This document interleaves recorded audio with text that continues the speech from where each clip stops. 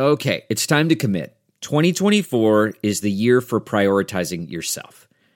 Begin your new smile journey with Byte, and you could start seeing results in just 2 to 3 weeks.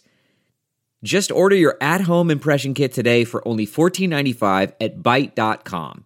Byte clear liners are doctor-directed and delivered to your door. Treatment costs thousands less than braces, plus they offer financing options, accept eligible insurance, and you could pay with your HSA, FSA. Get 80% off your impression kit when you use code WONDERY at Byte.com. That's BYTE.com. Start your confidence journey today with Byte. For 31 years straight, radio broadcaster Steve Warren set the alarm for 4 a.m. and made his way into a radio studio. His shift, always the morning drive. He made a real name for himself as the popular host of T-Gore, 3 Guys on the Radio on Team 1200 for the last 19 years. And throughout the years, Steve has been an advocate for raising funds and awareness around autism, something his son Michael was diagnosed with very early on. The father and son duo have teamed up for their blog and their YouTube channel, Adventures in Autism. Now at 52 and or 53 now? Just turned. Thank you. Thank you. Happy birthday. I didn't get your card, but thanks. And with an unexpected departure from the show due to some layoffs, Steve has launched his own daily podcast called The Steve Warren Project. Life has its ups and downs, challenges, and heartbreaks, sometimes in the most cruel of ways, and yet the quote Steve comes back to, "Don't let anyone steal your joy, even when you've been dealt an unexpected hand." So welcome to Living Your Life with Leanne Lang, the podcast brought to you by Extension Marketing. And of course, for more information, you can always head to extensionmarketing.com. Hi. Hi. So happy belated birthday. Thank you very much. I appreciate it. I've been meaning to catch up with you anyway, so I may slip into interviewer mode because I'm interested in all of this because, like you, I've become kind of an entrepreneur on the side.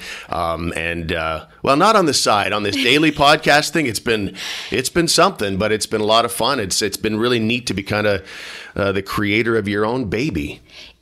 Do you find, though, that this is something that I definitely have found, like you can't shut off your brain. Like I was physically exhausted just based on the hours and the work and what that entailed. But now I'm mentally exhausted because I'm constantly thinking, what did I do? What didn't I do? Who do I have to email? Because you're now onto that entrepreneurial side also. Oh, it's unbelievable. Like I didn't realize when I was doing a daily show how much was done for me. And everything that I do, everybody's been through that where you go down the rabbit hole, you jump online, you have your coffee in the morning. Oh, I think I'll jump on TSN and see how the Sens did last night or whatever, your favorite team. And, a couple of things distract you and you kind of go down this rabbit hole and all that. But everything is a rabbit hole for me right now. So I'll jump on my email and I'll see, there's an email from a sponsor. There's an email from one of my Patreon members on the show. It feels like everything I do distracts me to something else. And there's always a to-do list that's just billowing on a daily basis. So it's been a fascinating ride so far. But yeah, it's been everything you just talked about. Yeah. And learning things that you just didn't think you'd have to learn. And realizing how weak you are at certain things. Like I remember someone saying, well, send me a Google invite. I'm like, a what? For what? Like on my calendar and my phone, I just know how to do emails, right? Yeah. And it was the things that take the longest to learn how to do. I just felt like, what a waste of time. Like, I wish someone could do this for me. It's every element in terms of doing a podcast on a daily basis. You're the owner. It's like it's internet radio, so it's its own little radio station. You're the owner. You're the general manager. You're the sales guy. You do traffic. You do in terms of advertising and scheduling ads. You're the copywriter. You're doing every element of it. And all I did before, when I did the TSN 1200 morning show for 19 years, I would get up, have a coffee, go to work, turn on a mic. Ta-da!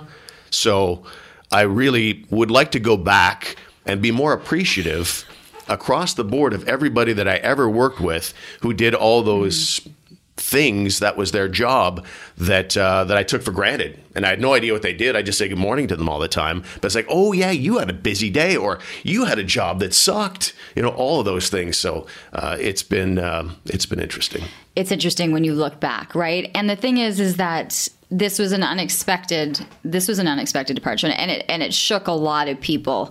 And I know I've been out of the building. I've been out of 87 George for a year and a bit now. But how are you doing? I'm turning interviewer again. How are you doing with all this? Can you tell that you've got two broadcasters in the studio right now? It's I'm like inquisitive. your voice. I care. Like, oh my gosh, like it's been a crazy adjustment for me, and I was coming at it from a point where I was mentally prepared. Like I had months of figuring out, prior to my departure, where I was going or what I thought I wanted to do, and given myself months to really accept leaving the public, that aspect of the public behind me, and the ego, and being that girl on TV. Like I had months of trying to come up with this decision as to whether or not this was something I wanted to do. So I was mentally prepared for that last show that I did, just to take it all in and to be like, this was an amazing 20-year career, but I was ready for something else.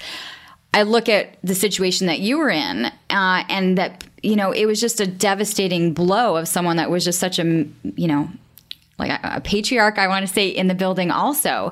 And the psychological, like what that first initial kind of feeling was when you see this 31 years of kind of the same thing every day just being taken from you. It's a double-edged sword because I like the job a lot. I mean, guys would come up to me all the time and say, you have my dream job. And I would always say, well, it's a dream job if you could remove the lack of sleep and if you could add 2 or 3 glasses of beer every show, then you've got the dream job. Because I got to do a job where I went in and I'm really good friends with JR and Matt Hamer, and the three of us would just talk sports, which is kind of what I do in my personal life anyway. We go to a pub and watch Stanley Cup final.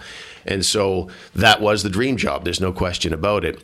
And it was a shock for sure to get that news. Everybody's shocked when they're laid off. The boss had emailed me the night before, which was a rarity, to say, come into my office tomorrow morning. So I had kind of an inkling at that stage.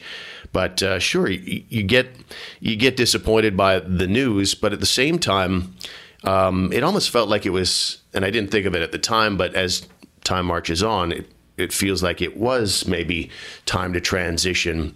The way I kind of think of it in my head is that for a long time, like I'm on this paved road, I'm being pulled by this workhorse, and I've got my feet up and I'm smoking a cigar, and there's one road, and whistling a tune, and everything's fine.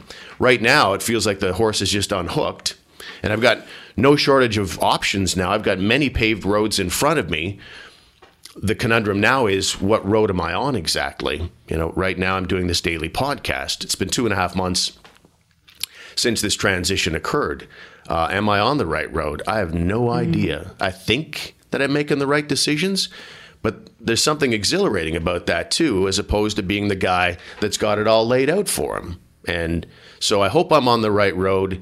And but I have a lot of questions always in my head. To your point earlier, I'm constantly distracted by things that I need to do, but also thoughts of, am I on the proper route? I think the best way I described it is I was planting a lot of seeds, and I'm trying to figure out which ones are going to grow and which ones are weeds and which ones need, watering and sunshine and love and tenderness and caring for it, and which ones I just got to let die, right? You have all of these options. And for me, I looked at it that way. I'm planting all of these seeds, see what actually ends up working. And you talk about the fact that people had said this is this dream job and, this is where you landed. Were you always the sports guy growing up? Like, was sports part of your everyday? Like, were you a kid that came home and looked at stats and went through, baseball cards and hockey cards and knew what trades were coming, or paid attention at deadlines and trade deadlines, even as a young kid? So there's a lot of questions there, and if you picture there's a box beside each question, check them all. All yes, of them. All those things you just said. I was a hockey card geek. When the Stanley Cup playoffs rolled around, for example, I would make up the full tournament bracket, and I'd have little, as opposed to now where you can easily access via the internet the little logos for each hockey team. I would take my hockey cards and I would clip the logo out of each hockey card where the team logo, so I could put it on my big hockey chart for the playoffs. The bad news about that was several very valuable hockey cards now have destroyed. A big hole in them, destroyed completely. I had a Gretzky rookie card. I took the Oiler logo off of it. I had 2 others, which was good news, but one of them was and I think they're going for like $3,000 now or something like crazy. So I was very disappointed to see the hole there. But yeah, I mean, I played all the sports. I was just okay at everything. And yeah, that I definitely come by it honestly. Were you okay at just being okay with everything, that you were a fan of the sport, you loved playing sports, but there wasn't this athletic ability to be one of these athletes? No, I wanted to be a star at everything and make tens of millions of dollars in each sport, and I lashed out at the world, quite frankly, that I couldn't be good at everything. No, I mean, like every other kid, I would love to have been an NHL player, but I just wasn't good enough. I played it like crazy, and that's how it goes sometimes. That's the thing you're not told when you're talking about living the NHL dream when you're a kid, is that you can do the whole 10,000 hours thing and become an expert in something. Doesn't mean you're any good still. There's just some people who are blessed with that talent, and then they have to do the 10,000 hours. Anyway, you did the 10,000 hours. You just weren't that good. Exactly. Yeah, and I still play 2-3 times a week, and I'm still not very good. Are you still? So you're still, that maintained itself. You were active. You still played the games growing up. Oh yeah, through adulthood. Yeah, for sure. I mean, I play golf like crazy still. I play hockey like crazy still. I've given up playing softball, which was just standing around for 3 hours and an excuse to drink beer. But no, to your question of am I naturally a sports fan? Absolutely. That's been what I've done. I've played probably in about 15 Ottawa Valley hockey leagues over the years because I've bounced around in radio a little bit around this area, in Renfrew and Smiths Falls and Perth, all kinds of industrial and different hockey leagues around there. And so it's been great. But absolutely, naturally a sports fan. And I absolutely was blessed and fortunate to have fallen into the career that I have. Did you like the discussion, the dialogue around opinions, thoughts, what you thought would be the right decision for a coach or a general manager, or what you thought players or a team or a locker room was going through? Or did you actually enjoy being in the moment, like being in the room with the guys, asking the questions? Because you could be doing a radio show from one end, or you can be in that locker room with the players on another. Yeah, I think I like just the reacting to things. It was the thing that came most naturally. It was certainly the easiest thing. It wasn't like we were creating anything. We were just spouting off on what we thought about things, trying to be as insightful as we could, try and get into the heads of our listeners who are big fans. Otherwise, they wouldn't listen to sports talk radio. So I really enjoyed that component of it, just having a chance to, talk about the action. I guess if there's one thing that I didn't like was that it always had to be try and be as controversial as possible. Take the most hysterical stance and get everybody riled up. That was never like a mandate or anybody said you needed to do that. But part of it is social media. You want to get people engaging with you, calling the show, emailing, texting, all that. So if you come on and say things like, and say them reasonably with perspective, it's hard to say. Or I'm not sure. How could I possibly know the answer to that? Well, no, that's not going to drive listenership. You have to get on there and give a strong opinion. It's totally speculation, but you have to give a strong opinion about what you think is occurring. And if there's a little controversy in there as well, then all the better. Okay, I'm sorry, because you just mentioned you're waiting for people to social media in, right? They want to text and to tweet and to respond to you. That wasn't the game 31 years ago. No. You weren't engaging 31 years ago in creating controversy and in wanting feedback and trying to create this dialogue on Twitter so that you're trending, there was such a shift in what the job was when you started to, as you're mentioning, what the job was towards the end of. Well, yeah, I mean, when I started, and I'm aging myself here now, is that we didn't have any audio editing software. Right, we didn't have internet access. You didn't have internet to give you the night's rundown. Absolutely, but even audio editing software came like probably even before, probably around the same time as the internet. I started out with reel-to-reel tape and actually crudely taking a razor blade, cutting. Well, first I'd make a grease pencil mark as to where I wanted to make an edit, and then I'd actually have to take a razor blade and cut it, and then crudely put this Scotch tape over top of the edit. And then that was it. And can you imagine if I tried to put together the show I do now, a daily podcast, with a guy who's out in Edmonton, by the way, who's co-hosting with me. If I tried to edit that show with the old system, that would take me probably 5-6 weeks to get all that done. The amount of edits that I have to do versus now it's like, and you're off to the races. So I'm banging the mic. Sorry about that.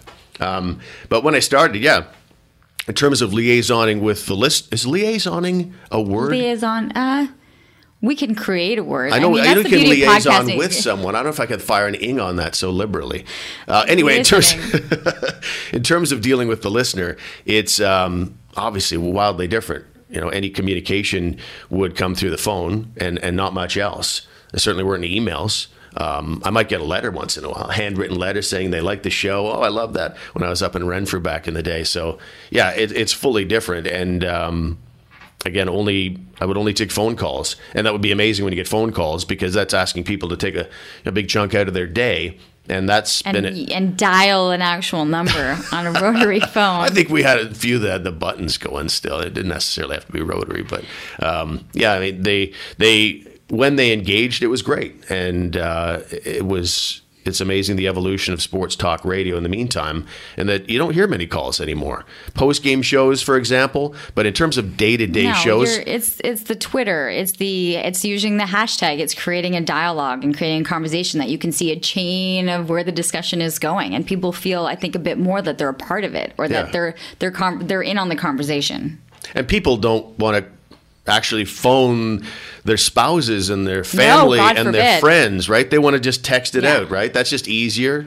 I don't know why that is, but that's the way things are at right now. People couldn't be bothered to pick up a phone and actually have a discussion. And so that would certainly, if that applies, then it certainly applies to sports talk radio. How are you on the phone? Do you still like conversations? No, God, no. See, so you're as guilty as everyone else? In setting this up, did we have one phone conversation? No, we didn't. No, we didn't. See, you're the same as me. You're with certain things I am, and with certain things I'm not. I still talk to some girlfriends on the phone. The only way I still call home. With Tony and I, we still have full on conversations a couple times during the day, checking in. Where are you at? That's adorable. The love is still there. That's nice. Isn't that cool? It's very nice. I think if I have, he's like, what do you want? If I have a choice, I'll always go text. I think the only time that I'll make phone calls my first choice is if it's a sensitive discussion, which I'd rather not have recorded for all time, that someone can say, hey, you said this or whatever. Those occasionally come along. Favorite interview? My favorite interview? Wow. I would have to go back to the Wayne Gretzky interview that we did in 2002. It was just to set it up. Canada hadn't won a gold medal in hockey, if you can believe it, in 50 years. At the Olympics. And Wayne Gretzky was the GM of the team that year. And in 2002 at Salt Lake City, they finally broke that drought. And we were made to work. That was a Sunday afternoon. It was a great show. We had a great time with it. We talked to Gord Downey, who was in Salt Lake City, big hockey fan, lead singer of the Tragically Hip. And he phoned in. We were talking to people all across Ottawa who were having these big hockey parties, getting drunk. So it was a really fun afternoon of broadcasting, and it was all capped off by, at the end, they win the gold. But we see while we're watching on TV like everybody else while we're broadcasting, and we're not supposed to actually give stuff away. It was kind of illegal against the broadcast rights for us to be doing play-by-play while we're doing radio. We're watching it, and we're supposed to leave that to the CBC, and we're going, and we're just screaming every time a goal is scored. And so at the end of it, we're pumped, we're freaking out, and we see Wayne Gretzky. He's on the bench at this stage. The celebration on the ice has just begun. And we see he's on his cell phone, and we're like, wow, who would he be talking to? He must be calling his dad. He must be on this phone with the Prime Minister.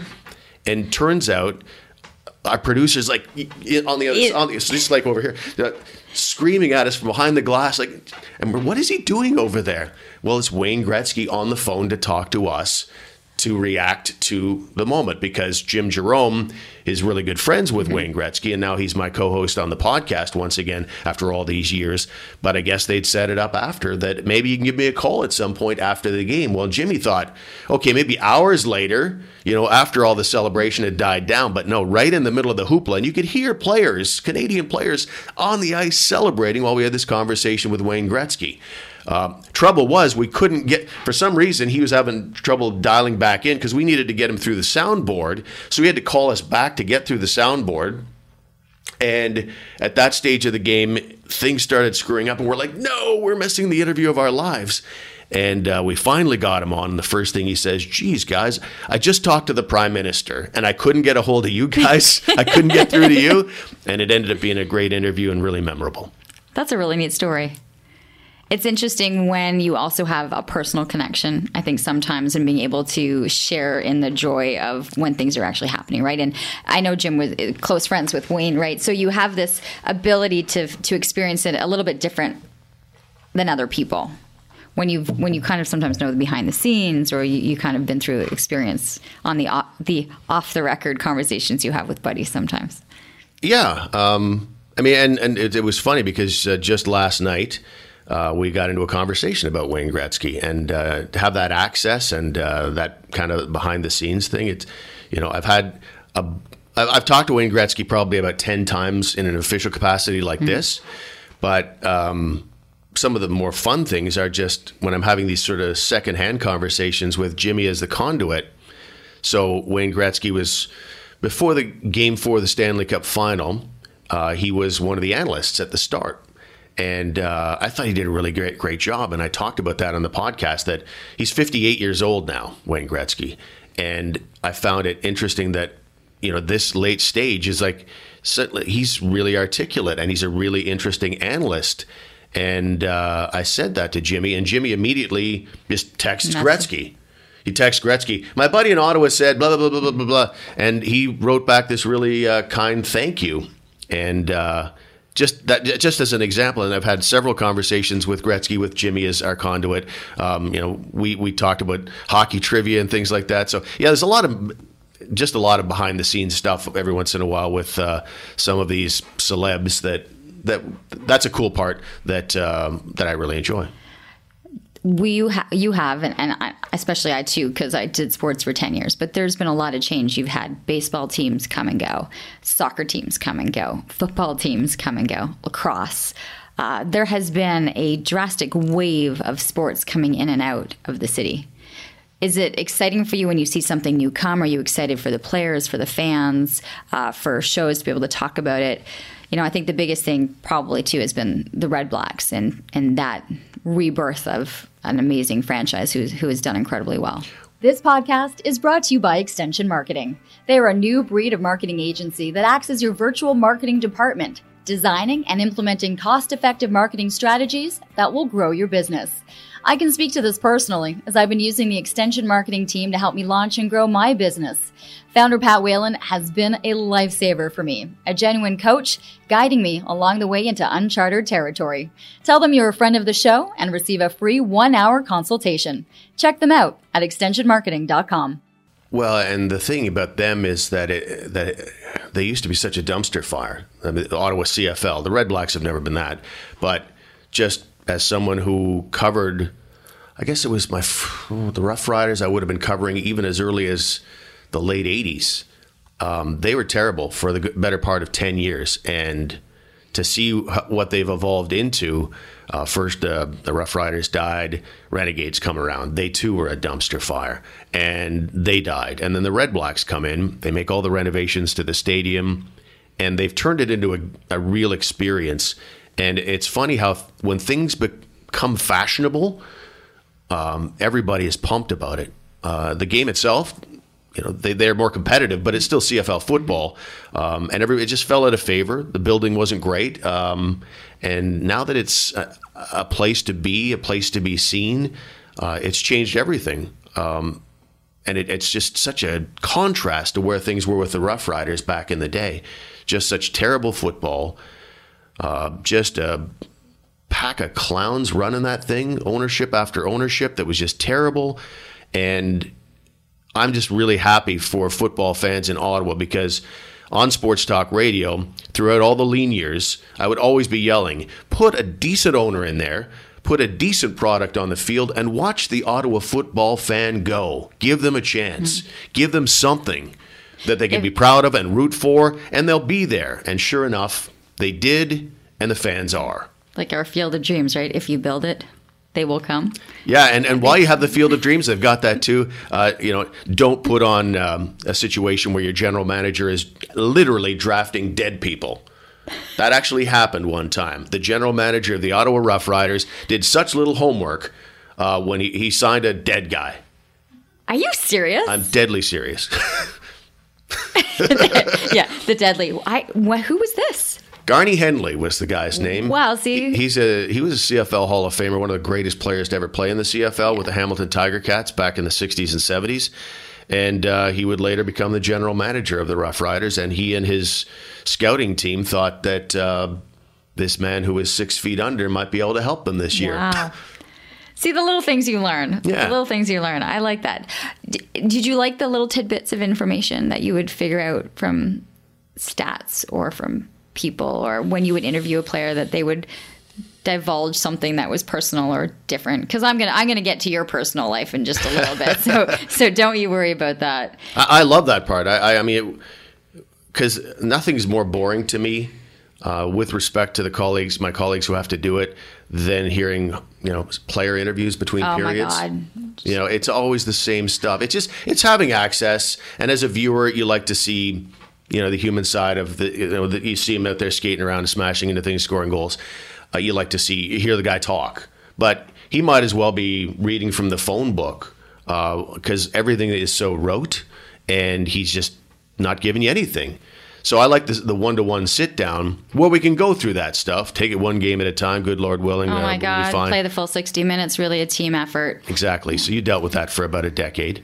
But, for example, I've just done a couple of interviews. I'm writing a bit for Faces magazine as well, doing their Sens features. So I've had a chance to sit down in the last month with Thomas Chabot and with the new Sens head coach, DJ Smith. And so we did all that hockey stuff, blah, blah, blah, blah, blah. And then at the end, you start lobballing, and you do this too, the get-to-know-you questions.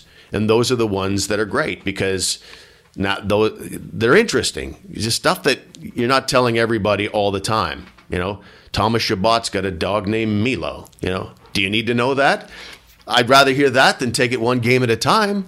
And so I found out a little bit about his background and his growing up in a little village outside Laval that had no girls in it, and so he just played hockey with the boys all the time, and just playing in hockey in the basement with his older brother and his dad. I mean, those are storylines I would rather hear. They're not going to be made into movies, but they are way more interesting than the standard rote hockey answers. Drove me nuts. Really drove me nuts. And I had Pierre Dorion in here not long ago, and I thought, how is Pierre? He was really interesting, and you know what? I appreciated his honesty. Where he went or the emotions he had when getting a job, right? Or he went to the cemetery, talked like there was interesting things that you learn about people, and that for me is my favorite part about podcasting is that you have the time to get to know somebody or to ask them the questions that are much more meaningful than we would have in a 3 to 4 minute interview that you had time constraints. You had to get to commercial. Break. Yeah. Oh my God. Pay the bills. Wrap it up. Exactly. We got another feature going. Yeah. That was my most dreaded. Just get to commercial. But Pierre Dorion, just to interject, he is an interesting story in that, and something. He's a symbol of one of the things that drives me crazy about the media, in that people will bury a guy for some of the things he says. But at the same time, we're sitting here talking about how boring the interviews are and how robotic some of the interviews are in the sports realm. Pierre Dorion is an extremely giving interview. Mm-hmm. He will talk himself into... He'll talk himself into trouble. Exactly right. And so, but that he's doing that in the name of being kind and gracious and being a good person. And so then we walk away with this 40-minute interview, and we find this little snippet where, and maybe there's a language barrier too, because his first language is not English, even though he's better at English than I am. The guy gets buried because he says something wrong in this one little snippet. Well, what do you want? Do you want gracious and giving in an interview, or do you want the standard robotic stuff that's good for business that's all spin doctoring? And so Pierre Dorion would be a good sort of symbolic character to discuss some of the things I dislike about the media game and the interviews and things. And then to appreciate when people actually give out themselves for 100%. The interviews. So I'm gonna kind of start there, because I've known you for a long time. I mean, 20 years in the building, and we all have our lives, and we're all. I still in and remember, out. by the way, the day that Ken Avrera was showing you around. You had just, I think that was your first day on the job, and I think it was Ken Avrera that was ushering you around the building. That would have likely been it. Yeah, that was the day. I don't know why that's pertinent. I interrupted you for no good reason. No. Well, Ken Avrera was the one who found me. Where were you hiding? I had just finished university. Yeah. I mean, my way into the business was really quite fascinating. But I know that it's interesting because there was a time in that building, when I'm talking about the Media Mall, the 87 George Street, when there was it was a bustling place. There was TV stations coming, and there were shows. There was morning shows and afternoon shows and evening shows and late night shows and all these different radio shows going on in the building. And there were cafeterias because there were so many of us in there that we needed to be fed, That building has gone through thousands of people. But in saying that, we all were kind of just walking our way through that building and not really getting to know, if you were in television, who was up in radio or what their lives were like or what was happening.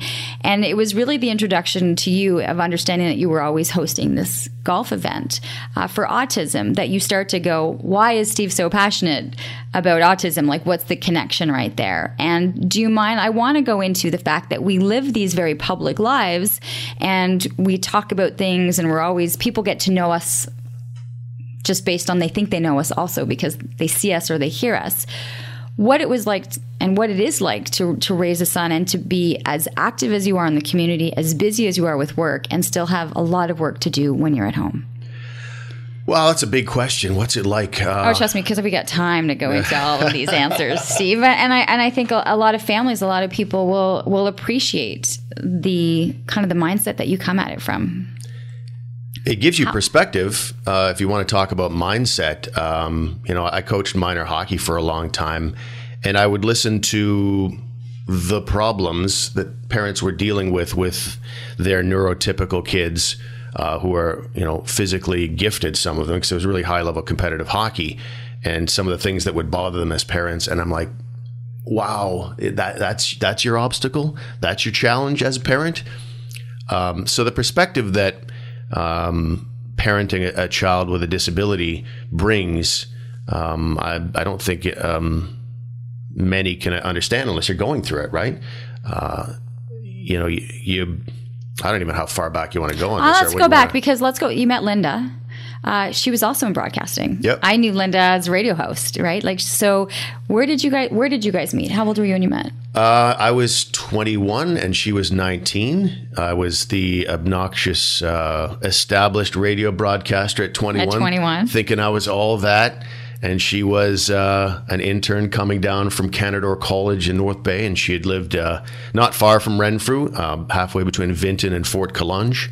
And she thought this was a sensible place to do her internship. And she had a boyfriend at the time, too. And so that's unfortunate for him.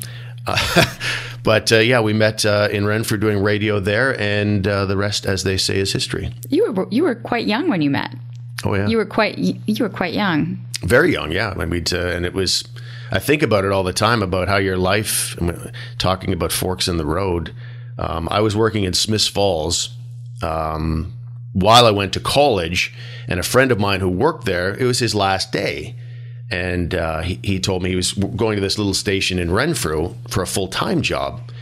And he was walking out the door, and I was getting some water or something, and it just dawned on me. I turned around at the last second. He's halfway out the door, and I said, "Hey, can you let the guy know if they need anybody else that I might be interested?" And he said, "Yeah, sure. Wait, you know what? They are." And he could have walked out the door, and I'd never see him again and never think of him again. But instead, I thought to ask that one question as he left.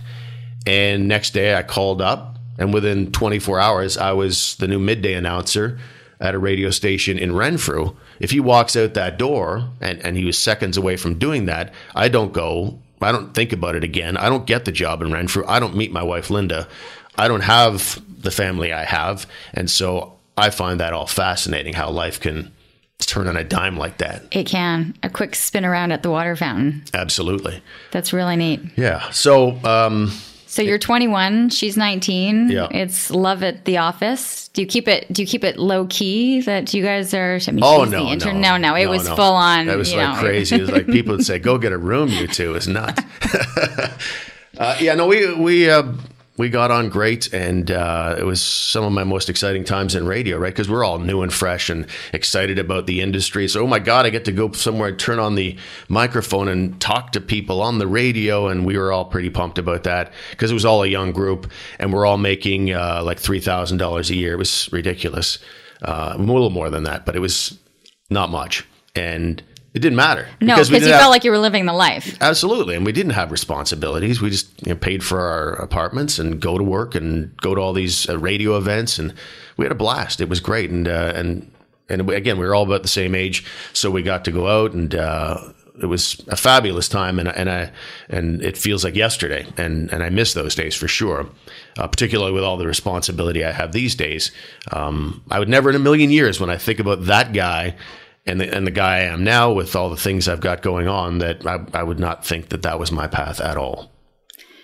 It was an interesting path, and it took you on a couple of turns. So you're 19 and 21 when you meet. How old are you when you get married?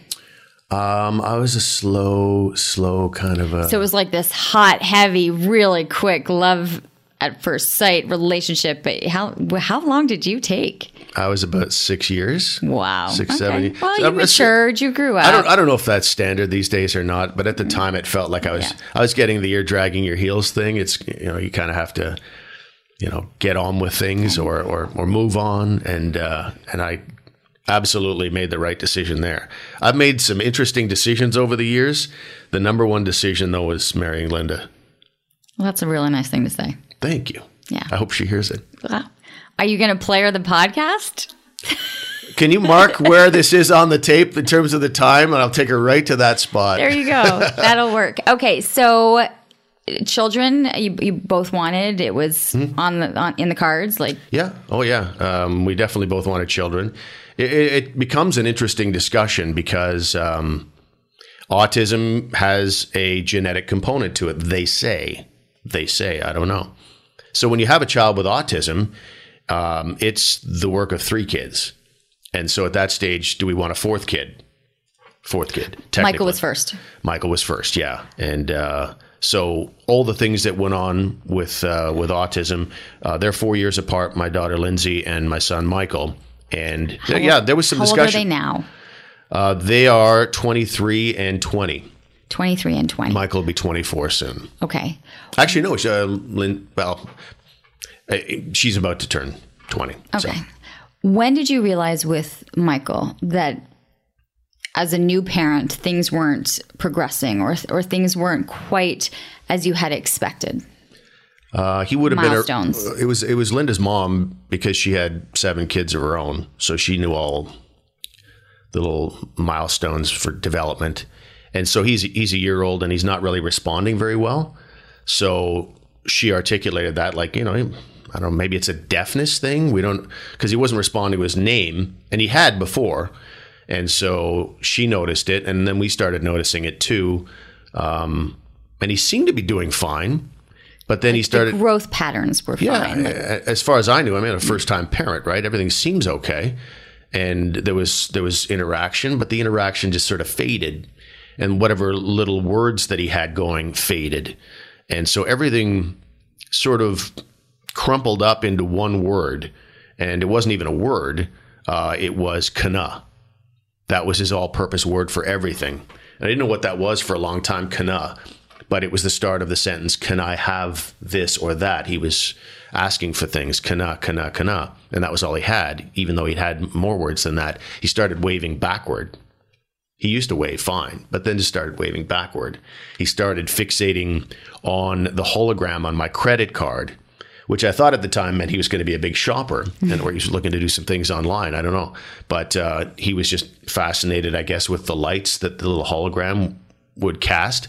So those were the first signs of it. And we had him tested for hearing issues. It turned out he was fine because they put you in this chamber and they have these little sounds everywhere. And they were able to say, no, his hearing is excellent. But the audiologist was the first to say, I think you might want to consider getting him tested for autism.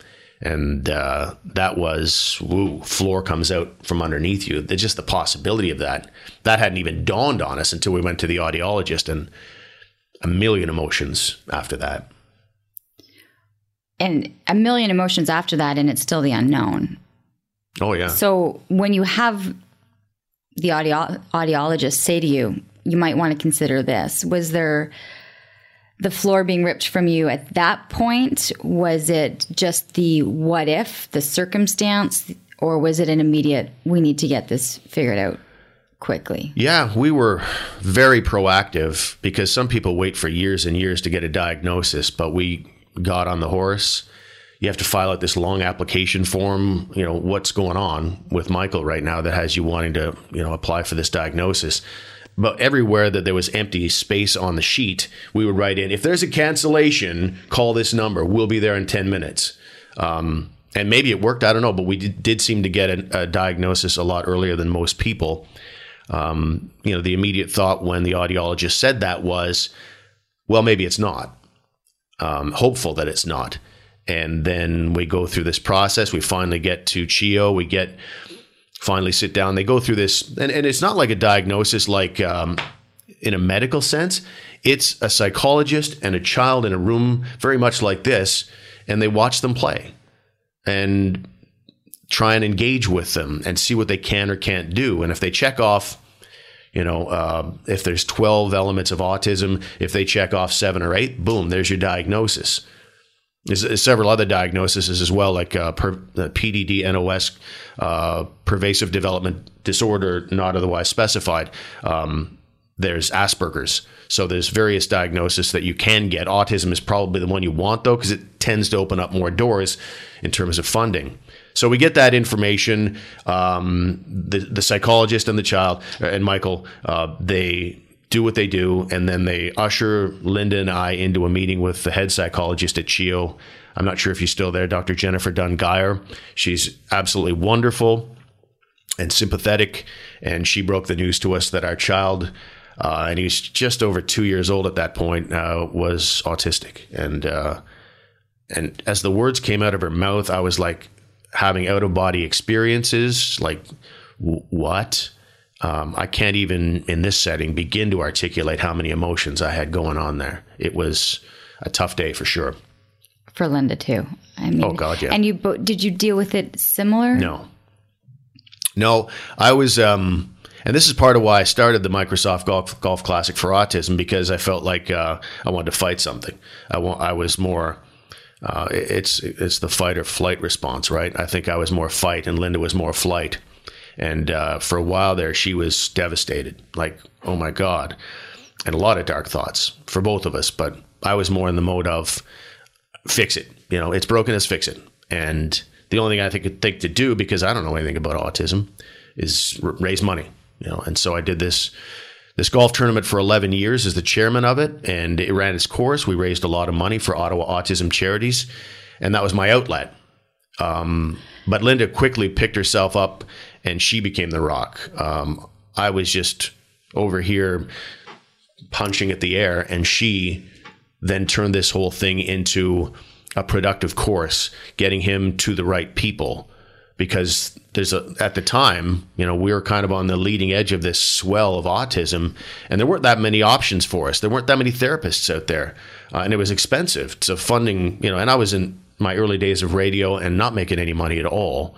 So it was cost prohibitive. So we managed as we could, and Linda was the quarterback of all of that, and she was an absolute rock star. It's interesting in the dialogue that parents have now, because there's the levels. We're on the autism spectrum. That word spectrum has come in, and so you have this varying degrees of autism and what the child is capable and not capable of doing. So people have an understanding right now, where would Michael fall on that? I would say middle of the road. We're blessed with the fact that he's verbal, because a lot of the kids just aren't.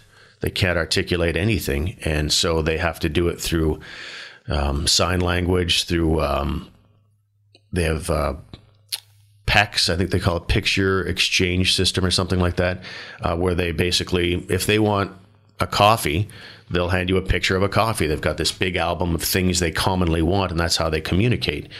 So Michael's middle of the road.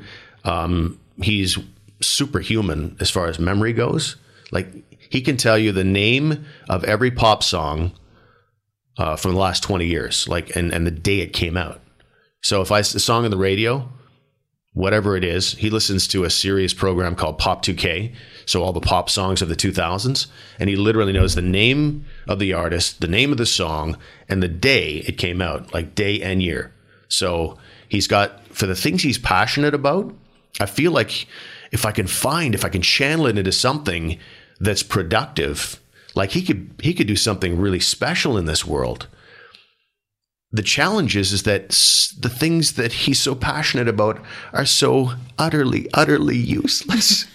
Do you need, Leanne, if you do you need all the Disney movies written out, the movie credits at the end? Do you need them written out by acronym perfectly at any point today? Because if you do, you've got the guy. I've got the guy. You know, if you need someone to do all these pop songs for you, he's just superhuman when it comes to memory and the things he's passionate about. But oh boy, it's about finding something productive for him to do in this world. Is it the focus? Because I've watched some of the videos and I want to get to the Adventures in Autism, but you know, you could take him to a library and for him to organize books. Oh yeah. You know, that's where the attention is able to focus. Oh yeah. His deal is finding order in the chaos. If there's chaos, he tries to take care of it. And if he can't take care of it, he'll destroy it. So organization is not just important to him, it's everything to him. Having symmetry in the world. And so when I say if things aren't working out, getting rid of it, that's his strategy. Because if he gets rid of Dad's laptop, which has a scratch on the outside, oh, I can't do anything about that. So I'll rip the top part, I'll throw it in the garbage, and Dad will buy a new one. And inevitably he does, because he needs his laptop. But it's frustrating in that he's consistently doing things like that. Like, and even when he was little, you know, it was fashionable for a while there and maybe it still is, to have like a hole in your jeans, right? A nice kind of hole so your knees sticking out. So he's in a classroom assembly and he's sitting beside a girl who's got a hole in her jeans. He can't do anything about that. So how does he strategize that? Reaches over and rips the jeans. Not off the girl or anything like that, but enough that I'm sure her parents were not very happy with Michael or us. So that's his kind of strategy, and that's kind of how he looks at the world. So with the books, if I don't know exactly what his plan is, he might alphabetize them. It might be color-coded. It might be based on genre or the characters involved in the books, but he'll have his own little system. We go into Value Village every third day, and he goes in and he organizes the books and he organizes all the old VHS tapes, because when he was a little kid, it was all VHS at that stage. So he gets a kick out of seeing that. It's kind of like a little retro for him. And so he's got to organize everything. So yeah, he but needs when to you find. say that, that's the outlet. Every third day, that's the running errands for you. Oh yeah. The running errands is Michael needs that outlet. Today's Value Village Day. Yeah, and he's very insistent on things. Like 2 days ago, we had to go to the Coliseum movie theater. I want to look at the movie posters, and we had time to kill. So I said, well, this won't take too long. I assumed we'd just go up to the outside and look at the posters. And we did. So I got to see the ones inside now. So we go inside, and I thought that was the extent of it. But no, the ones he was talking about are actually in the theater, well past admission, where you got to pay and everything. I know I've only got 15 minutes. I'm not going to a movie to go see some movie posters. But he had to see it so badly that he barged past me, barged past the ticket guy, and just sprinted as though he was trying to save a loved one to go see these movie posters. That's the level of obsession and passion for the things he needs to see. So that's the headspace he's in. He's 23. Yep. Will he, when you look at the longevity of the care that Michael will need, what discussion, like how do these discussions happen around the dinner table with Linda to say how and what will Michael experience as an adult? Yeah, that's all one of the many forks in the road we've been talking about, whether it's professional or with Michael, for example. Like, he's just at a stage now where he's verbal.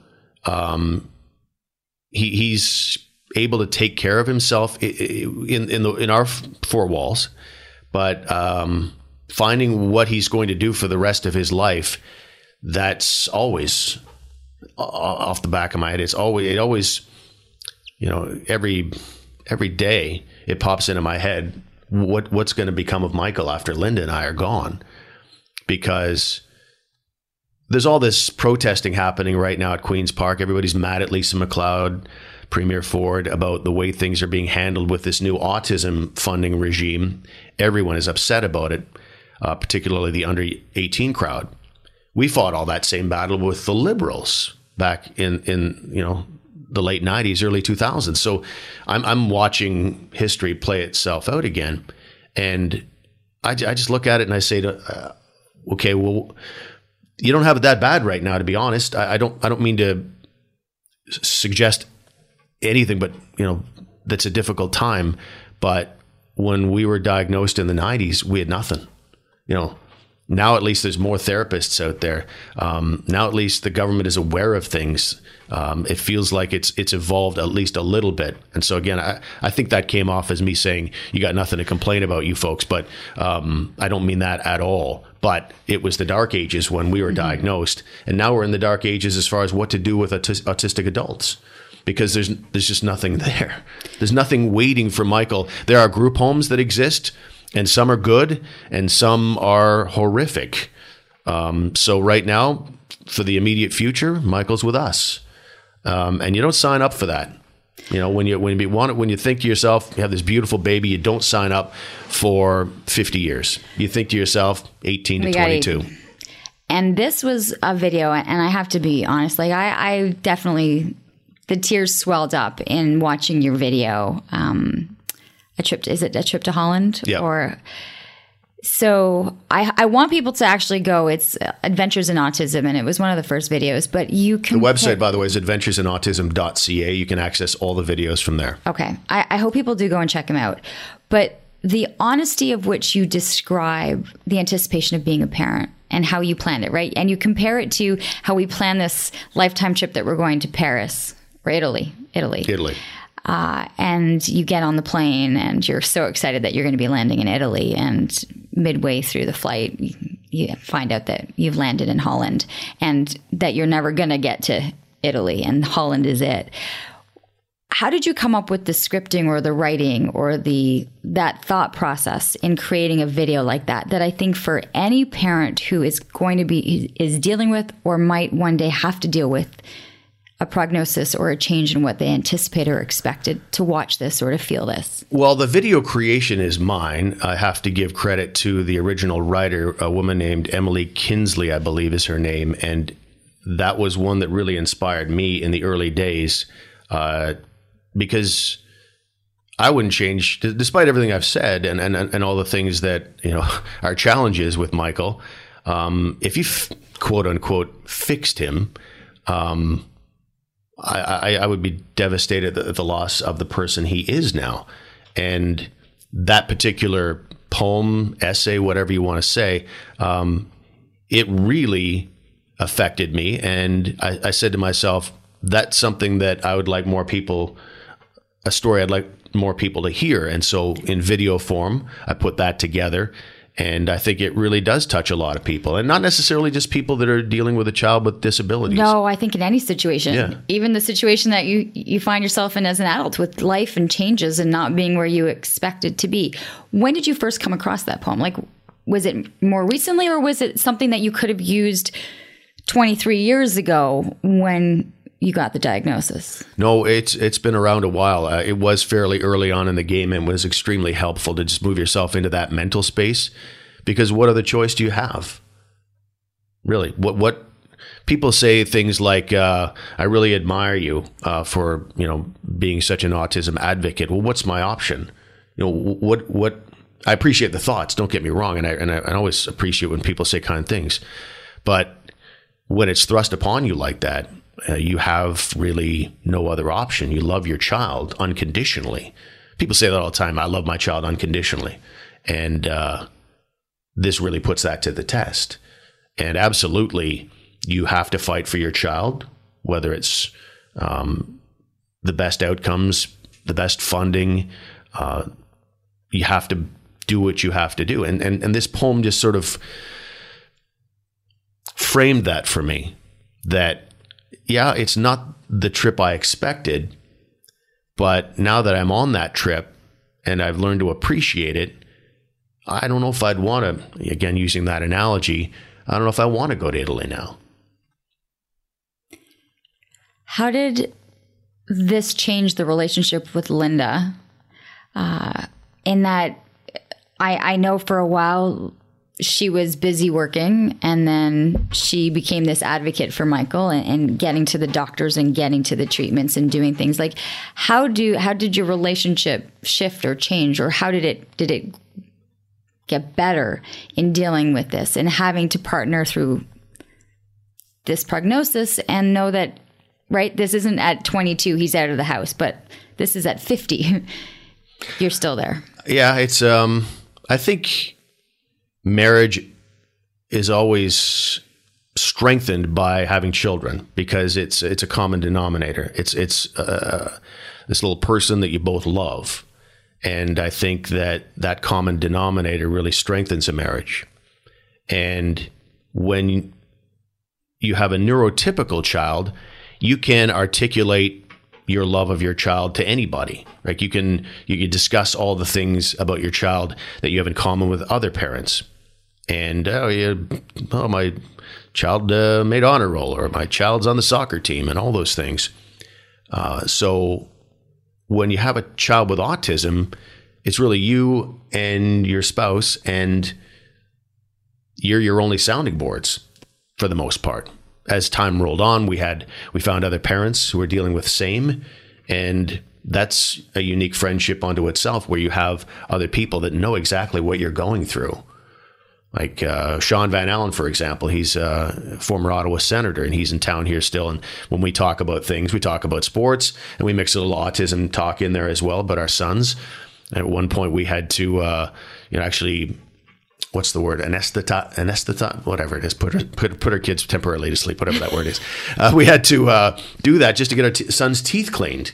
Right. These are the little things that people take for granted with their neurotypical kids. So to have those friendships, that's a good thing. But in the early days, for several years, we cut ourselves off a little bit, and we had some friends drift on us as well.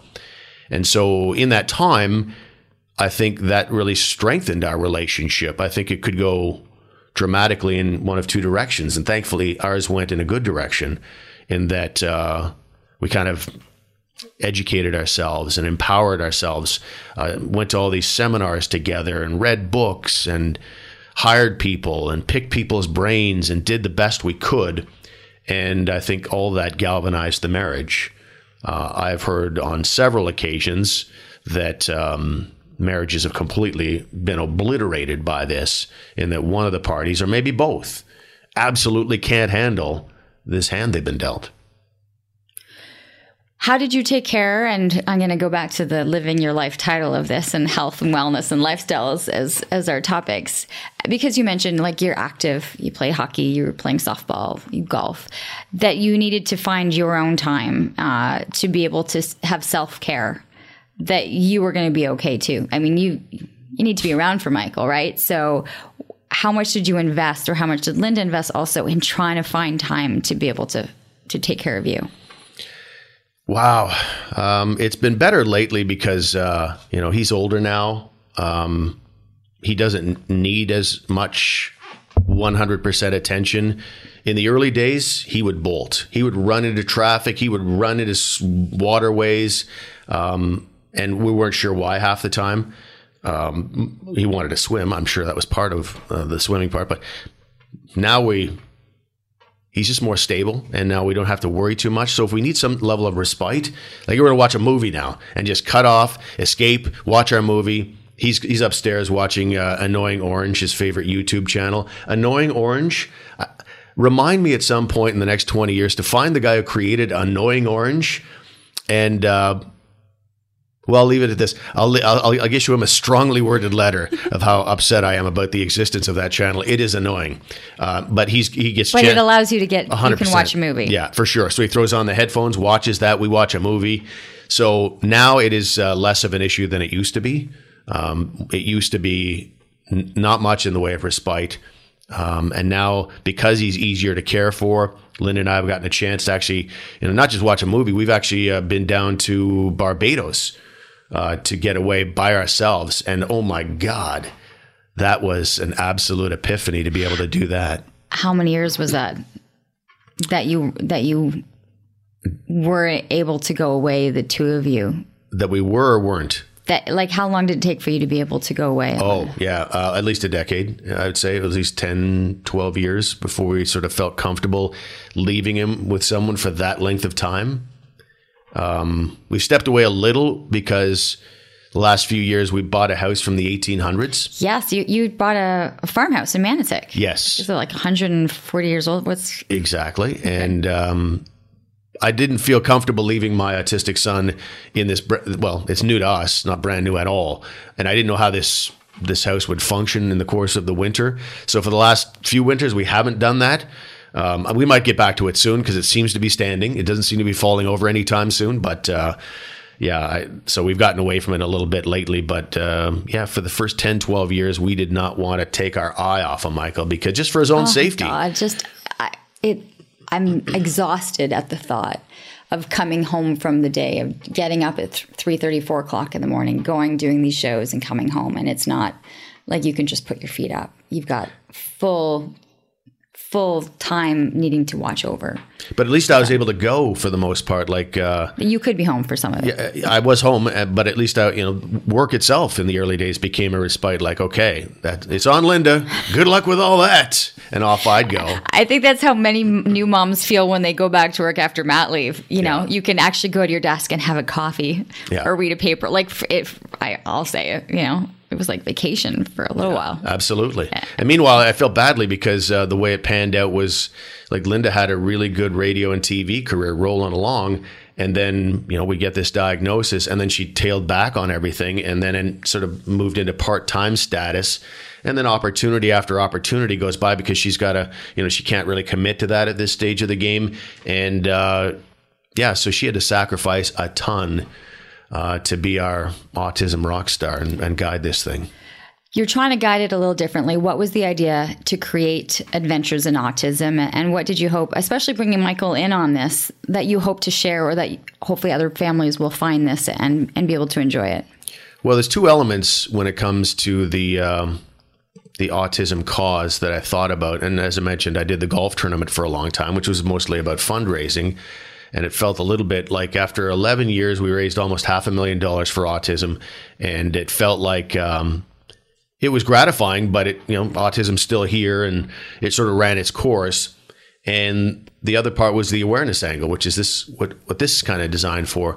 And I think the reason I do it is because all too often when I'm out with Michael somewhere, and I'll reenact some of the movements that you might see from Michael a little bit, just for your YouTube people. A lot of like this kind of thing all the time and making silly noises like ee! Ee! And it's very disruptive to people. People see it and they're like, And some of the faces that I encounter, Leanne, from people of disgust, like, why can't you control your child? What's the matter with you? That child is disgusting to me. That's the face that I get way too often. And I don't think there's anything in this world that makes me want to fight someone more than that makes me feel so angry. And then I take a step back and I realize it's ignorance. And I don't mean ignorance in the sense where people are trying to be insulting. It's not knowing. It's just being unaware of autism. I still deal with people who don't know what autism is. And even those who claim to know what it is, when they see it in action, they're like, what the hell?